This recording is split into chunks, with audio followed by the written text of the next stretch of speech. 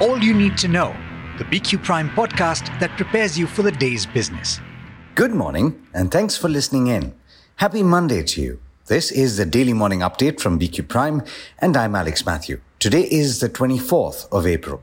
There's quite a bit of corporate news to tell you about at the start. Possibly the biggest news event post-market hours on Friday was the announcement of the fourth quarter results of Reliance Industries. And despite a hit to its top line, the conglomerate exceeded expectations on its bottom line. It reported a 1.9% sequential decline in consolidated revenue at 2.16 lakh crore against an estimated 2.25 lakh crore, but net profit for the period increased almost 20% to 21,327 crore rupees.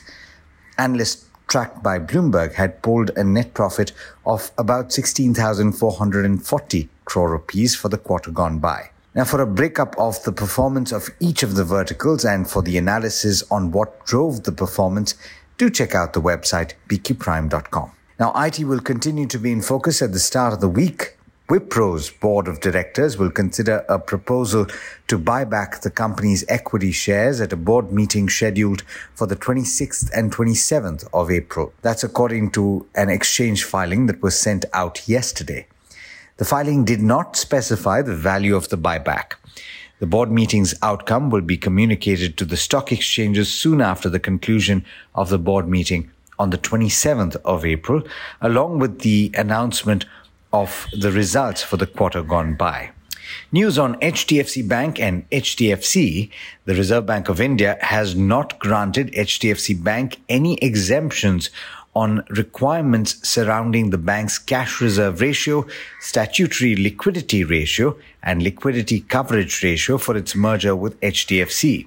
The bank will therefore have to continue to comply with the existing requirements from the merger's effective date without exemptions, according to a Friday exchange filing by the bank.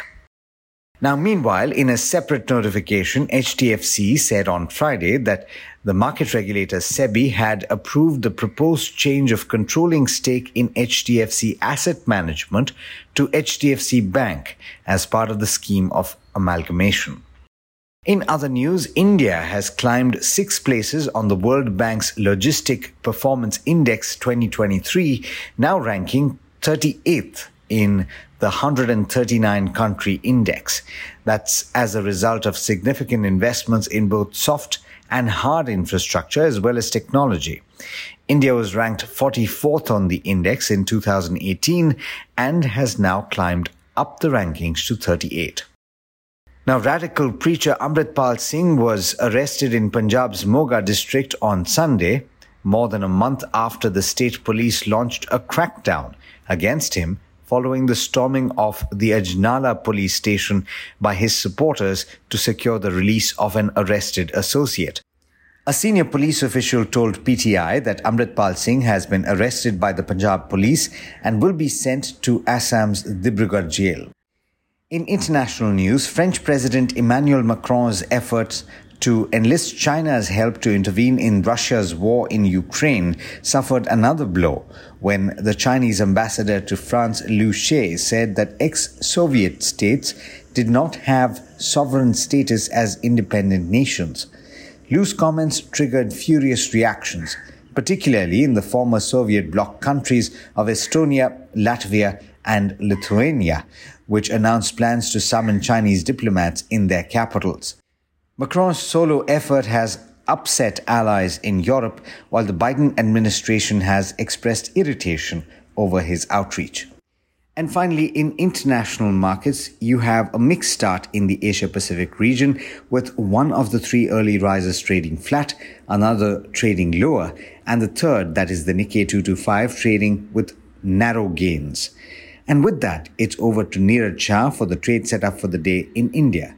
Good morning, Niraj. Lots to unpack in terms of corporate announcements and results. What's the expectation for the start of the week? Well, if you just look at what the markets would be saying, you would feel that, or the trends are saying, you would feel that the markets are not likely to do well. From an Indian perspective, however, while the index is wedged in a tight band, there are some stock-specific heavyweight indications which might just propel the index slightly in the session today, and which is why I think the SGX Nifty is giving that positive start. The risk reward is not in favor of longs, mind you, but the news flow is extremely positive for index constituents today. Keep in mind that Nifty IT has been the only sectoral index to give negative returns over the last 1 month period, which is down about 5%. And who knows, that might also make a bit of a comeback. The essential point is that there's lack of selling pressure at the lower end. So the markets are going down because of lack of buying rather than some active selling. It's an important day of results as well. I mean, nothing large, but IndusInd Bank, Persistent Systems, Century Textiles, IIFL Securities are all coming out with numbers. The week ahead has a clutch of very, very important numbers, including a bunch of mid-cap IT names. There is Bajaj Finance from the NBFC space and a bunch of other names, which are all important, so to be watched out for.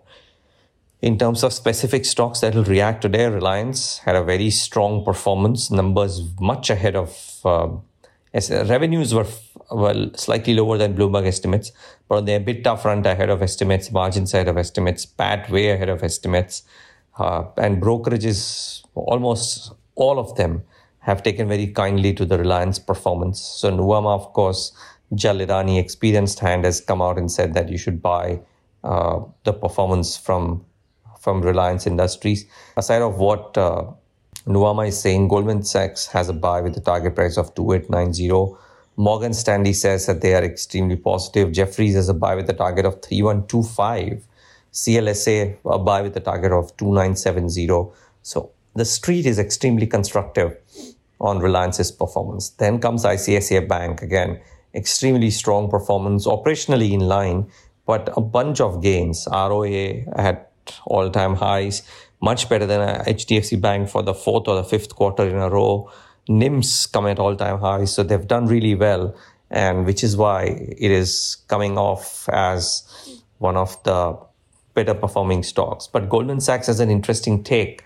They say that while it's a buy for them with the target price of 1100 and the market share gains continue to be good, they believe the core PPOP growth could likely slow down in FY24 and 25 to be in line with other peer banks, which is one of the reasons why they're taking ICICI Bank off the key list recently, even though they remain a buy.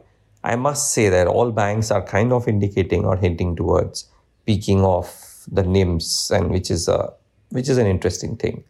Now, that aside, the other index constituents which will do well, aside of Wipro, which of course is going to consider a buyback, you got to watch out for HDFC Life and HDFC Bank. HDFC Bank has just gotten some permission from Reserve Bank of India to smooth out the merger between the two.